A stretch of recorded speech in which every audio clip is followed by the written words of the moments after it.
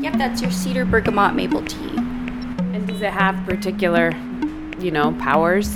Oh yeah, it'll make you feel really good. Is cedar used traditionally for anything in particular, or? Yeah, it's used for all kinds of stuff. Like here, we braise meat with it. It's used as like a lot of seasoning, and then also people use it in the wintertime as a tea, like to help prevent from getting like flus, colds, things like that. So it's also burned, sort of like as an incense, like a smudge. So. Cheers. I'd never tasted cedar in food before. I'd also never had that bergamot. It's not the perfumey citrus from Italy, but a wildflower in the mint family. It's also known as bee balm. Yeah, me neither. Okay, pop quiz, people.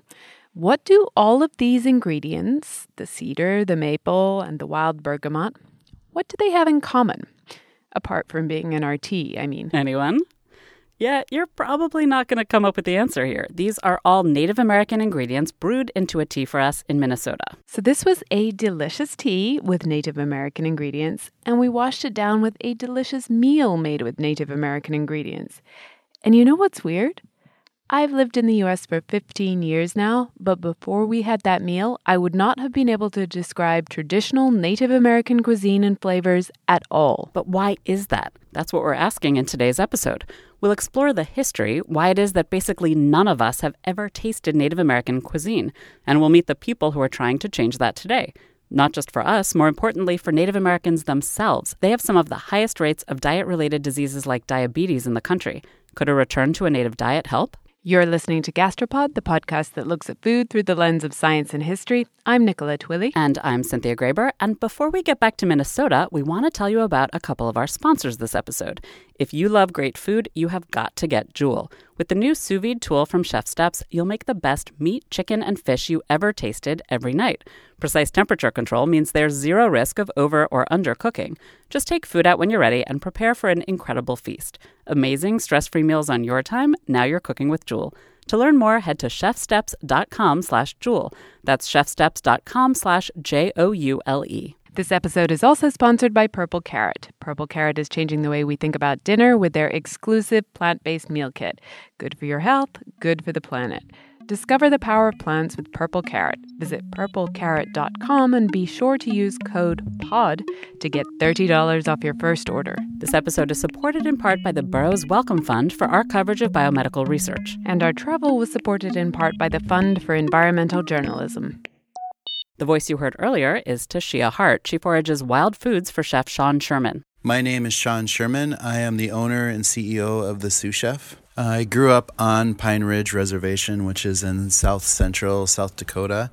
It is the third largest native reservation in the United States. You might have heard of Sean. He's getting all kinds of attention right now. He's just funded his first restaurant on Kickstarter. In fact, it's the most backed restaurant project ever on Kickstarter. He's had a food truck, Tatanka Truck, and a catering company for a few years. His new Minneapolis restaurant will be the first to serve all indigenous foods from Minnesota and the Dakotas. The meal we enjoyed, that cedar tea, smoked turkey, hominy, wild rice, and a wild sumac and sorrel pesto, that was a taste of the kind of foods Sean will be serving at his new restaurant. But he didn't grow up eating like this. You know, on Pine Ridge Reservation, when I was growing up in the 70s and 80s, there was only one grocery store on the Pine Ridge Reservation, which is a huge area, to have only one food source. And we had to spend a lot of time either going into Rapid City or down into Nebraska to other towns to go to some of the grocery stores. A lot of what Sean and his family ate came through the food distribution program on Indian reservations. That's a federal program that distributes food to low-income Native Americans. So we, had the famous government cheese and cereals and various canned foods. But, we did have some traditional pieces here and there. When I look back, we did collect a lot of choke cherries out in the wild, and we did collect a lot of timsala, which is a wild prairie turnip. You may never have eaten what Sean calls, quote, famous government cheese, but it's common on the reservation. It's basically bulk commodity cheese that the government buys to prop up the dairy industry and then gives away. But Sean doesn't want the next generation to grow up eating canned and boxed processed foods like he did. He thinks it's well past time for Native American foods to have their moment on our tables. Sean Sherman is part of a growing movement today, a rebirth of indigenous North American cuisine. But here's my question.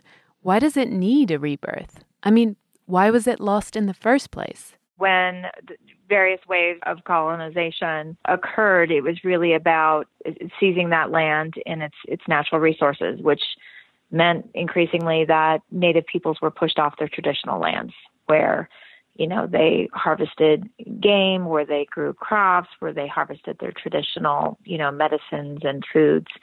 And so really what that began to do is completely destroy their traditional food systems and the way that they fed themselves and their ability to really be self-sustaining. That's Crystal Echohawk of Echohawk Consulting. She's the co-author of a new report on the history and future of Native American food called Feeding Ourselves.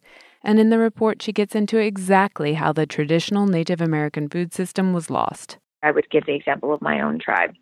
The Pawnee resided within lands kind of around Nebraska and Kansas, and we were farmers.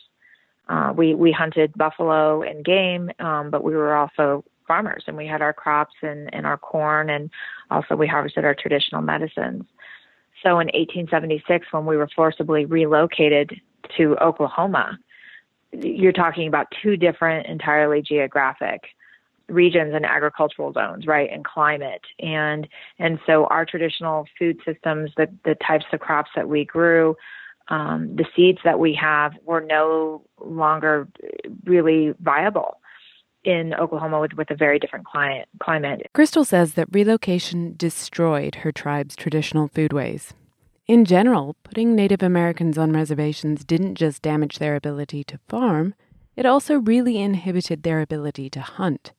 Basically, it made it almost impossible to follow their traditional lifestyles. And in doing so, and in restricting movement and activity, really began to make Native peoples reliant on the government rations that went into those reservations that were oftentimes spoiled and rotten food, but began to completely shift Native Americans' diets, where it began to be flour and sugar and lard and other types of things that were not in our traditional diets. It wasn't just a matter of people no longer knowing how to farm their crops in new climates or knowing which animals to hunt. Native Americans were moved onto some of the worst lands available and then given some of the worst food.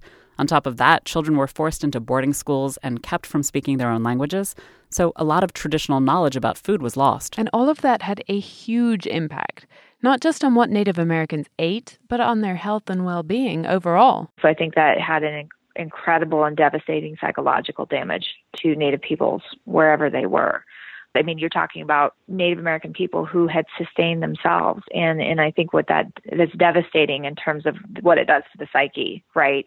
To take away that ability to sustain yourself and to make yourself very dependent on your conqueror. But the change in diet and lifestyle did have tangible, really enormous effects, not just on Indigenous people's minds, but on their bodies as well. From the health standpoint, when you completely shift a diet away from an incredibly healthy diet of game meat and traditional crops and medicines that people relied on to these processed forms of food and foods that are very much detrimental to health, such as, lard and flour and sugar, what we began to see is the onset of diabetes and other types of diet-related diseases that, really by the 50s, 60s, 70s had begun to explode, in which today we have what one Native American public health official recently declared as it's not only a public health crisis, it's a humanitarian crisis, with now 1 out of 2 Native American children predicted to develop type 2 diabetes. 1 out of 2.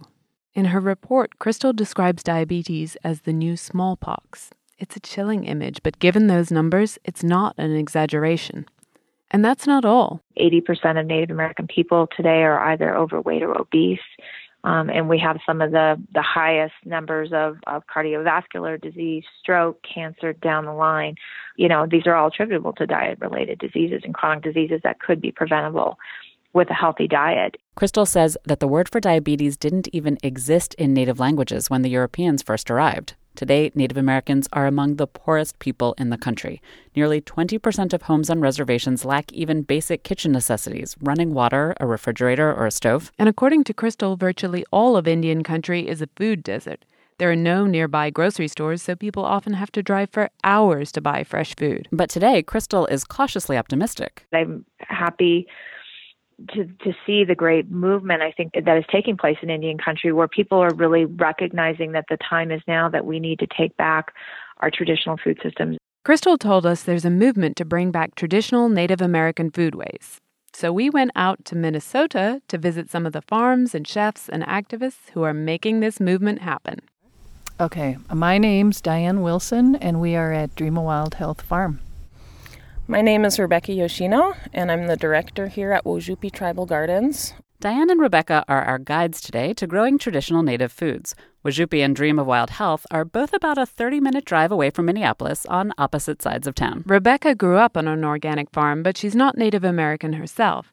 The local Shakopee Sioux community actually headhunted her because they wanted to start a farm. We broke ground here in 2010.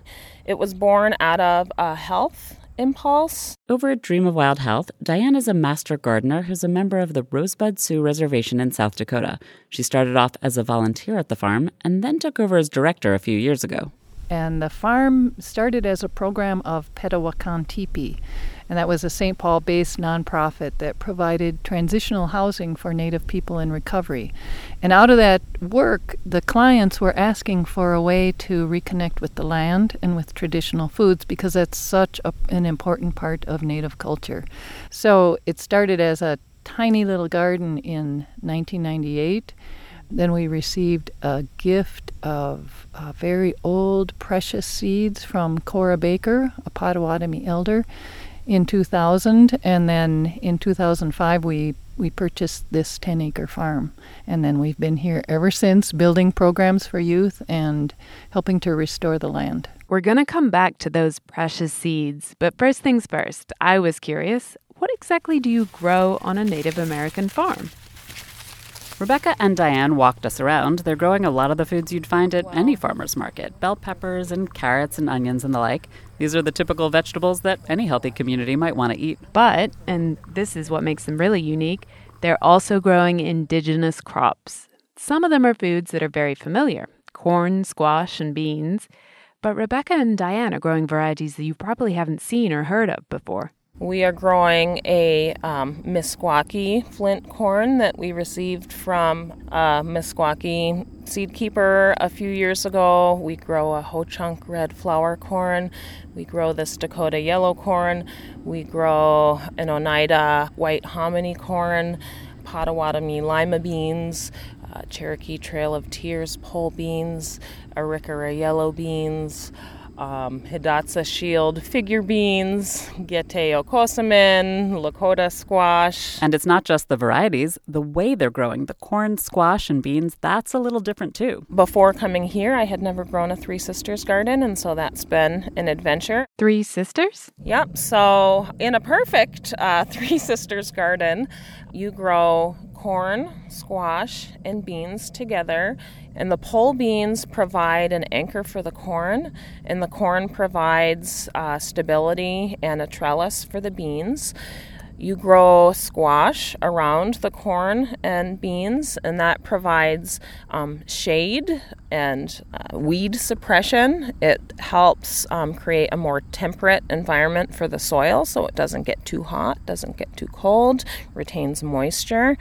The beans help fix nitrogen and add fertility to the soil. And then when eaten all together, you have all the components for a complete meal. Where are the beans? Yeah. Where are the... So here we have a Potawatomi lima bean growing on our Dakota yellow corn here. We couldn't taste the squash or corn, but we did eat some beans right off the stalk. These are immature, but I will pop this one open to see if we have any of its exquisite color. Probably not quite yet. Nope, they are still little lima beans. But if you try them in this stage of development, they're small and green. Please do. They're incredibly sweet. Mm. Isn't that wonderful? Mm-hmm. It's like candy. Yes. It's like sweet and green. Mm. Yeah. Snack on that. Oh, yeah. A normal farmer can order their seeds online, but Diane and Rebecca can't just go to seeds.com and get Potawatomi beans or Dakota yellow corn. And that's what makes these seeds so rare and special. To have survived all these generations, they had to be saved.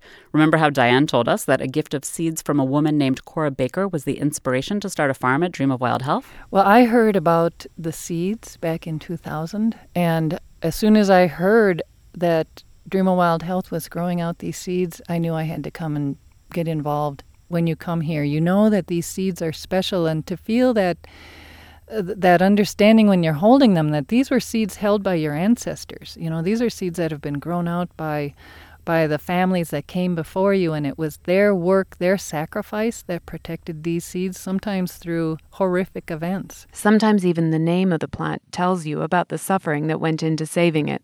This is our Cherokee Trail of Tears pole bean. These beans were a part of the Cherokee Trail of Tears, and there are many accounts of women sewing seeds into the hems of their skirts and bringing many, many foods on their journey west. So it is an honor to grow out some of these seeds, and you'll note that many of those varieties that did make that journey, their names now start, or their English names start with Cherokee Trail of Tears. The Trail of Tears is a horrific part of American history. It was part of President Andrew Jackson's policy to remove Indians from their native lands. In 1838 and 39, the Cherokee were forced to migrate from their homelands in the southeast, Georgia, North Carolina, Tennessee, to what's now Oklahoma.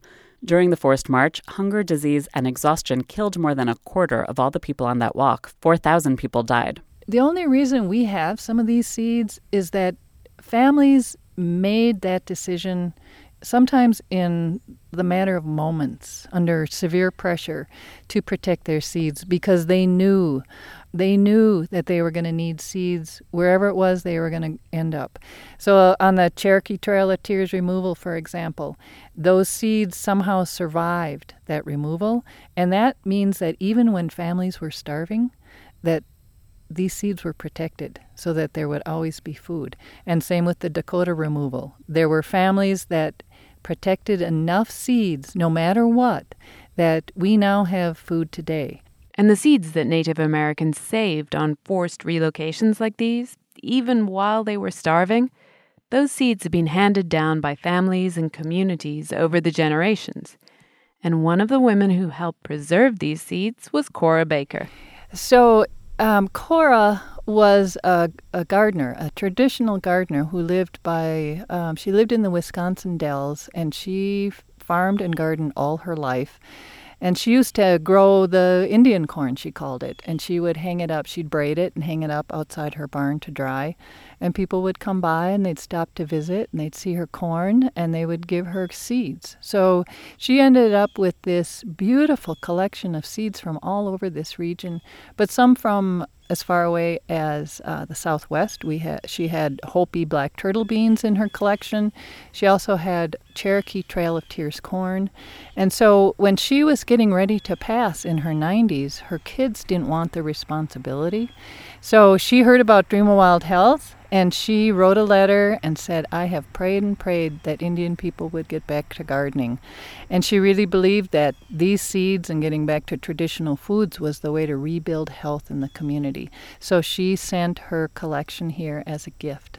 And so we've been taking care of that gift, protecting it and growing it out since 2000. Diane took us downstairs in the farmhouse to show us her treasured seed collection. This is the Cree corn.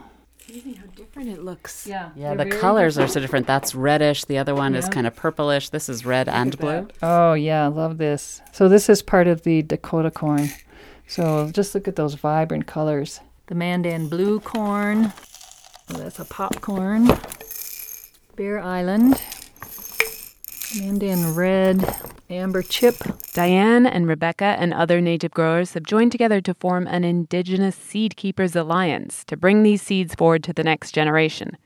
The whole history of these seeds, how rare they are, the fact that they're this powerful remaining connection to Native Americans' original homelands, it definitely inspires a lot of what both Rebecca and Diane do. So what we found is that we tapped into what is a very deep need that people have to connect with traditional foods and also a very deep passion among people for working with these seeds.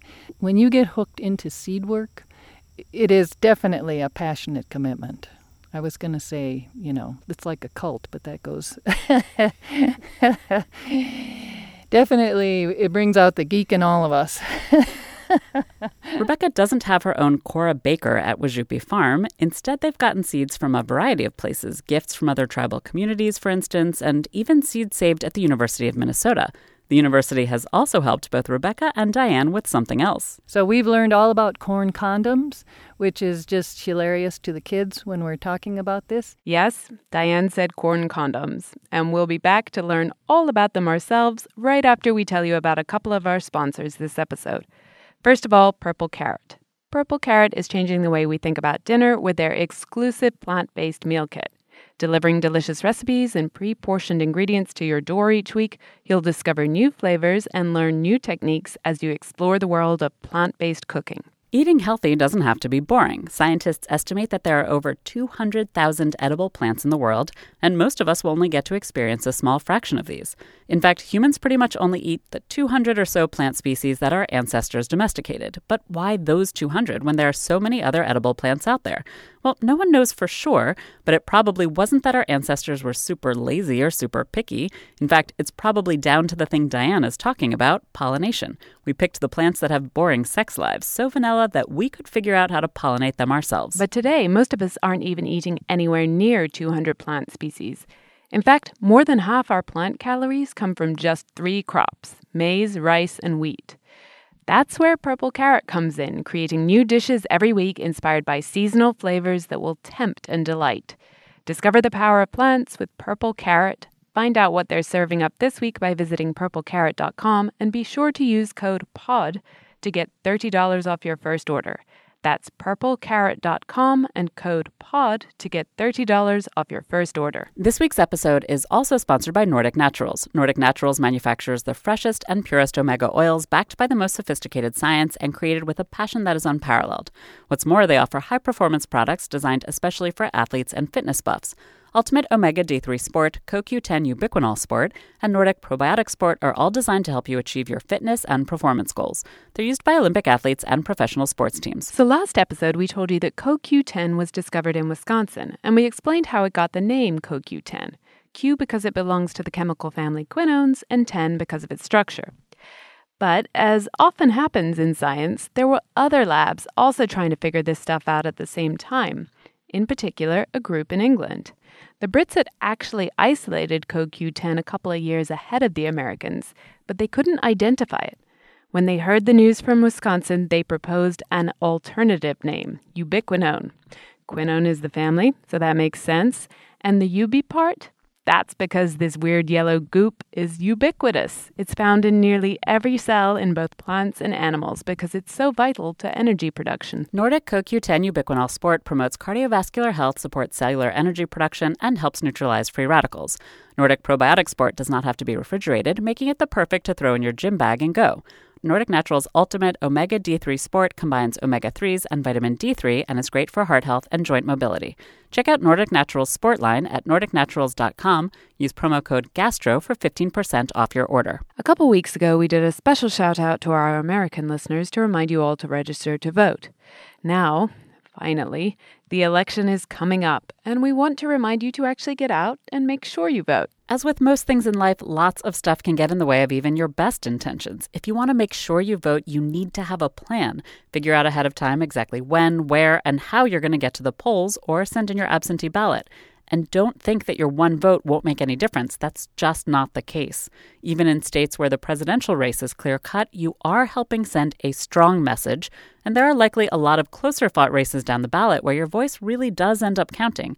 In any case, it's your responsibility as a citizen. All right, PSA over. Back to corn condoms. So, corn condoms are important because without them, these rare indigenous varieties will interbreed with the GMO or industrial varieties growing on nearby farms. And that means that we have to hand pollinate our seeds because pollen can travel up to 3 miles. So it's very labor intensive for us to do that work, but in order to protect the genetic integrity of these seeds, we have to hand pollinate. Rebecca walked over to some ears of corn to show us how it works. They put paper bags, like little paper lunch bags, on top of the tassels of corn. And we wait for the pollen to drop. And when the pollen drops, it starts dying within 15 minutes. And it can't be too hot, and it can't get wet, so it's very particular. And then we gather all of the live pollen from the bags every day, and we combine it all. Then they go back and dust that pollen on the new baby corn silks, and then they staple the paper bag condoms over the top again to protect the ear as it grows. This bag will remain on the ear of corn until we harvest next month. They have to do the same hand pollination thing with squash too, including one of Rebecca's favorite varieties. We grow out a squash called Gete Okosamin, which means cool old squash in Ojibwe. This is a squash that has actually become quite renowned in the seed-saving and indigenous seed-saving community. It is a Cucurbit maxima. It is a Hubbard-type squash. It is very cool and long. It looks almost like a orange and green canoe. Yeah, check this out. Wow, look at that. The canoe-like cool old squash and the colored corns, those are rare varieties of foods that are still common today. But then there were all sorts of crops I'd never eaten. June berries and wild plums and choke cherries and tiny, tiny fragrant elderberries. Growing all these native varieties is really important to Diane and Rebecca and the communities they serve. But it's also really hard because a lot of the traditional knowledge about how to grow them has been lost.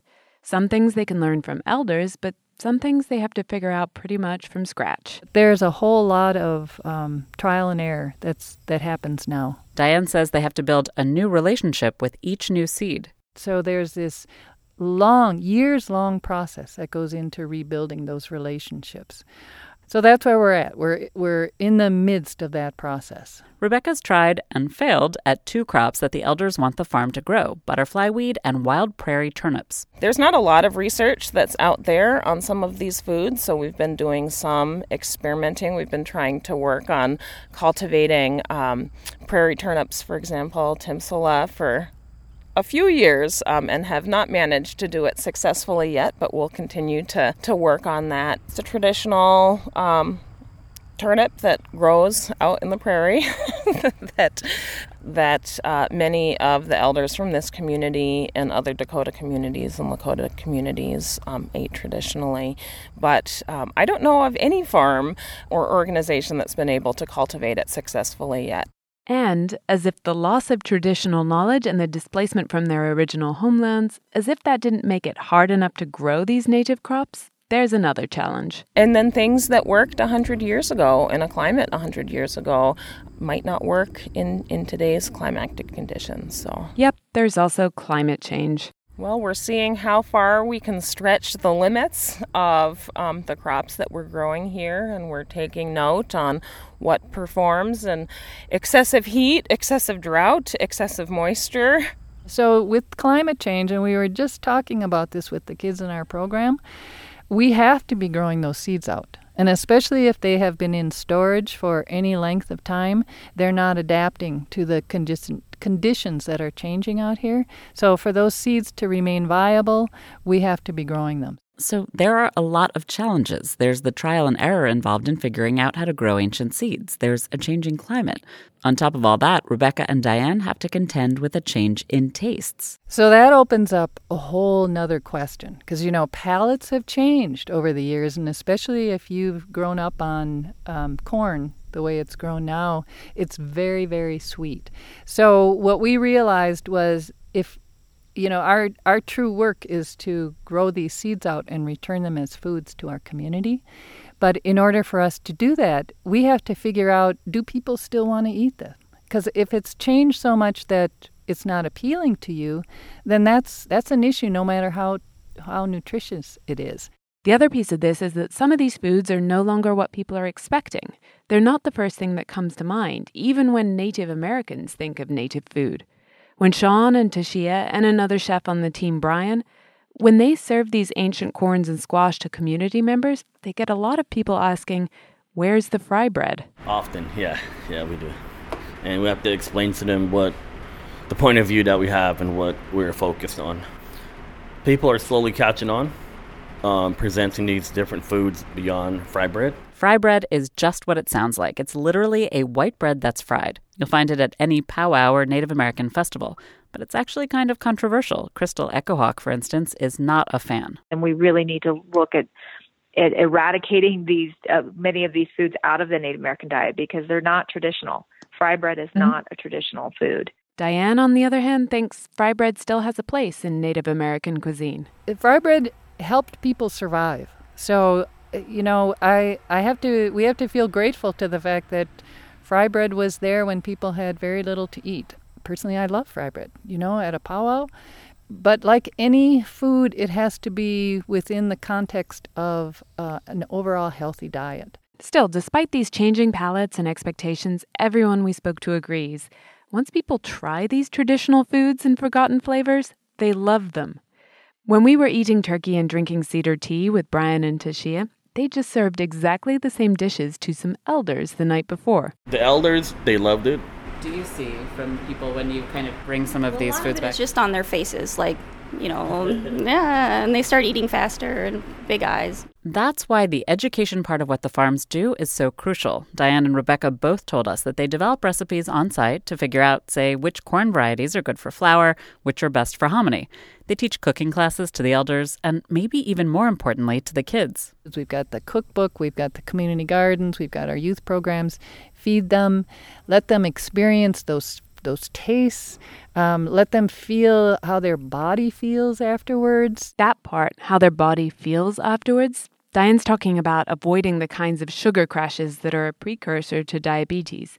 She's seen so many members of her own family and her community suffer from the disease, and she doesn't want to see that happen anymore. But can returning to a more traditional diet, however delicious it is, can that really make a difference to diabetes levels in the Native community? That's just what Tiffany Beckman wants to find out. She's an endocrinologist in Minneapolis and a member of the Leech Lake band Ojibwe. Well, I think as a kid, I was just seeing a lot of people that were sick, in my family, and it bothered me. And so that's how I ended up going into medicine. And then endocrinology, is my subspecialty in general medicine. And I ended up going into that because I was at an Association of American Indian Physicians meeting when I was a student, and I remember hearing people talking in the front seat of the car about the diabetes epidemic in our American Indian population, and I remember them saying, well, what are we going to do? And they were really seriously talking about it. What should we do? And they didn't have clear answers, and so there was that discussion, but then I remember asking if we had an American Indian endocrinologist within the society. And they said no. And so I thought, well, gee, that seems terrible. Why don't we have a specialist who can address the issues? Today, Tiffany is the first and only American Indian adult endocrinologist, at least that she knows of. I have this molecular, endocrinology background, that can be exceedingly boring for many people, myself included sometimes. And then I have the other part of me that's the public health part. I have a master's of public health, and I'd say that's what really defines me and my motivations and what I do. The endocrine, certifications and the credentials, I only got those so that I could speak the language and be a translator for a lot of Native people and have that expertise to be able to say to some of my colleagues at other universities, I understand what you're saying, but I beg to differ. I really don't think we should be giving pills for these diseases. I think we should be doing X, Y, and Z, lifestyle, wellness, food, activity, and specifically these foods. Tiffany says that the extraordinarily high rates of diabetes aren't just because of bad diets. Native Americans are genetically predisposed to these types of diseases, and so the Western diet triggers diabetes in Native communities even more than in others. Tiffany thinks that the solution is a return to the Native diet. This is still a hypothesis, but based on her training as an endocrinologist, it makes sense. If you look back at the ancestral diet of American Indians, it was largely more protein-based than today's diet. And as an endocrinologist, I know that protein modulates gluconeogenesis, the production of of sugar by the liver. She's looked at studies that evaluated how, for male veterans with type 2 diabetes, eating a higher protein diet could modulate their blood sugar levels. It seemed to work. So I take that work and sort of extrapolate it to our American Indian population, and I look at us and I say, gee whiz, we could really benefit from that, especially since our ancestral diet matched that. Meanwhile, Diane told us that there have been some intriguing studies of the nutritional content of native crops. So one of the things we learned while partnering with the University of Minnesota, another professor who's been a longtime partner, Craig Hassel, helped us do some nutrition testing on these seeds. And what we found in the beans and the beans were extremely high in antioxidants. The corn was much higher in protein. And just in general, when compared to market varieties, these old seeds, because they haven't been manipulated for whatever reason, they maintain that original nutritional value that was so important to our ancestors. There hasn't yet been any study on whether a traditional native diet can help combat diabetes and heart disease. That work needs to be done. And Tiffany wants to spend the rest of her career on it. Right now, she's in the middle of planning a study on the native diet and how it can modulate blood sugars. And I have been sitting on it for like a decade, and I think that the communities are ripe and ready for it now. We have enough people on the ground and enough people in the right places now doing things. So I think it's going to be the perfect time to sort of launch it. Just that morning, one of the folks in her lab sent a month's meal plan to review. It incorporates a lot of the foods we've already described: native squash, corn and beans, turkey. We didn't talk about buffalo yet, but that would be a critical piece because I'm looking at increasing the concentration of omega-3 fatty acids in there, and there are certain ways you have to do that, as you guys know. And so that would be one way. Venison, lean meat, salmon, wild rice, berries, sort of returning to an ancestral diet, but doing it in a way where the macronutrients are a certain way and the micronutrients are a certain way. And so without giving away too much of it, that's what I'll say. So the plan is Tiffany will get her Native American research subjects eating this diet, and then she'll study how it affects them. But I would like to look at some markers in the blood and see sort of the diet's effect on some of the inflammatory mediators and things. So it wouldn't just be looking at blood sugars and diabetes and cholesterol and classic metabolic markers like waist-hip ratio and blood pressure and things like that. I think we should have some secondary outcomes. And then I suppose specific aim 1 would focus on some neuroimaging and looking at maybe pre and post. Well, because you'd want to sort of look at how being on a healthy meal plan changes brain activation, right? Because it does. It will. I know it will. So what we would hope to do is dampen some of the overactive reward pathways in the brain in folks and get them acclimated to a healthy diet.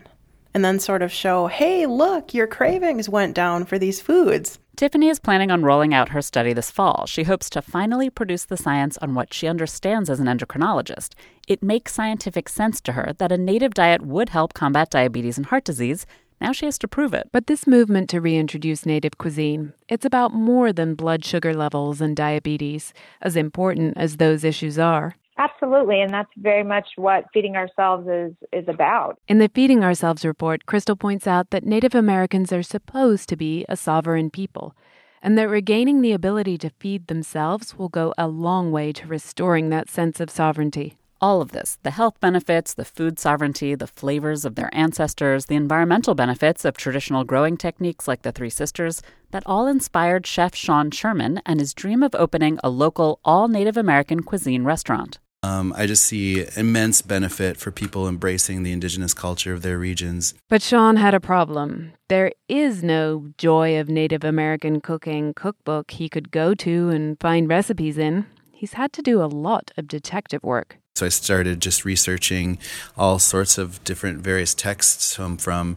ethnobotanical texts to archaeological texts to historical texts, and really looking at any first contact texts that were out there, talking with any of the elders that I could find that might have any food memories, and kind of just really trying to see what was traditional by brushing away anything that looked like it was influenced by European influences or Asian influence or any place outside of the region I was studying. So really just looking all over the place, but it was really kind of like taking a big broken pot and slowly piecing it back together until I started to see a bigger picture of it. The dishes Sean's creating might not be the exact same ones his ancestors ate, but he thinks they share the same inspiration. Because it is just real basic. So we're just using some simple flavors that are around us. So a lot of these plates that we design, they are extremely hyper-local, and you can find almost every ingredient just like basically walking around a lake in northern Minnesota or on the Dakota Plains. So we might have, for example, a dish that consists of some wild rice and some wild rose hip and some tamarack and some walleye, or some hopness, which is like it's kind of like a wild potato. So like all these flavors you can find just walking around the forest in a certain particular area. So we just really kind of design these flavors that grow well together and are together. So it's kind of mimicking, like putting myself in a box. If I was here 200 years ago, and I had cooking skills, but I just wanted to create food with the food that's directly around me. Like, what can I use? Like, how can I build these plates? And we do have to, of course, grow and create as we move forward. But that's kind of the fun of being in culinary too. So we always get to explore new ways of kind of mixing these flavors as we move forward. Sean has been enormously successful at getting his first restaurant funded. Now he's working on opening it. We heard the same theme in all of our interviews. This movement is really just beginning, and not just in Minnesota, but around the country. Diane and Rebecca need more money to expand the farms, to grow out the seeds and study them, and to expand the education activities. Tiffany is writing a grant to get her study funded. And Crystal pointed out that there is still a lot of government policy changes needed to actually get the food that Diane and Rebecca grow into the mouths of the people who need it most. There are a lot of challenges, but everyone we spoke to is dreaming big. So how do we create a local tribal economy wherever we might be talking about that is really about where people are accessing food produced from their own food system? So what we'd like to do is to really be growing out a lot more of these seeds and providing them both as seeds for people's gardens, but also as food, so that you could buy a Dakota flour, for example, for baking with, or you could get the hominy. You could get these foods. The beans are fantastic. So that's our goal, is to be able to provide more of these foods back to the Native community in the Twin Cities. And we're hoping that this will be a flagship restaurant that we're hoping to be able to build more of to help other areas, have access to this cool indigenous food in their regions. We're just hoping to help continue to, push and help this movement of revitalizing Native American foods into the modern world. Well, if all that came to fruition, you'd have more people around the table, because you would have kids and parents and grandparents and other community members and extended family all working together to actually get the food and get it ready and be involved in the whole process. And then they would sort of take ownership of it and take an interest in it. So they would see the value of the food and sort of the sacredness of it too, because they'd understand, the plants, they're beautiful, and they develop a relationship with them and kind of feel that when they sit down, to offer thanks and to enjoy it. If you, like me, are American and will soon be eating Thanksgiving dinner with your family, think about the turkey and the cornbread and the cranberries and the wild rice. Those are all traditional Native foods, just the foods that are part of this rebirth of Native American cuisine. And that's something we should all be giving thanks for. This episode was supported in part by Nordic Naturals. Nordic Naturals manufactures the freshest and purest omega-3 fish oils, backed by the most sophisticated science and created with a passion that is unparalleled. Nordic Naturals also applies their same commitment to quality, purity, and efficacy to other nutrients essential to health. Their award-winning products are not only proven pure and effective, they taste great. With a portfolio of over 200 products for every age and stage of life, they offer something for everyone. Check them out at nordicnaturals.com and use promo code GASTRO for 15% off your order. This episode was also supported by Fuego Box. If you're the kind of person who puts hot sauce on everything, it's time to check out Fuego Box, a hot sauce club that delivers boxes of small batch and gourmet hot sauces right to your doorstep. They focus on flavor over heat and always avoid gimmicky selections. Think of it as a hot sauce club for people who love food. To purchase, go to fuegobox.com and use code GASTRO for $10 off your first box. That's fuegobox.com, promo code GASTRO, for $10 off the best hot sauces you've probably never heard of. This episode is also supported in part by the Borough's Wellcome Fund for our coverage of biomedical research, and our travel was supported in part by the Fund for Environmental Journalism. Thanks so much to Rebecca Yoshino and Diane Wilson, who showed us around their farms. You can learn more about the farms and the projects going on there at our website, gastropod.com. Thanks also to the sous chef team, Sean Sherman, Dana Thompson, Brian Antashia. Thanks to Crystal Echo Hawk of Echo Hawk Consulting. We have a link to her report, Feeding Ourselves, on our website. And thanks to Tiffany Beckman, the first Native American adult endocrinologist. She hopes there will be many more. We'll be back in 2 weeks with an episode all about the science and history of Winnie the Pooh's favorite food. Till next time.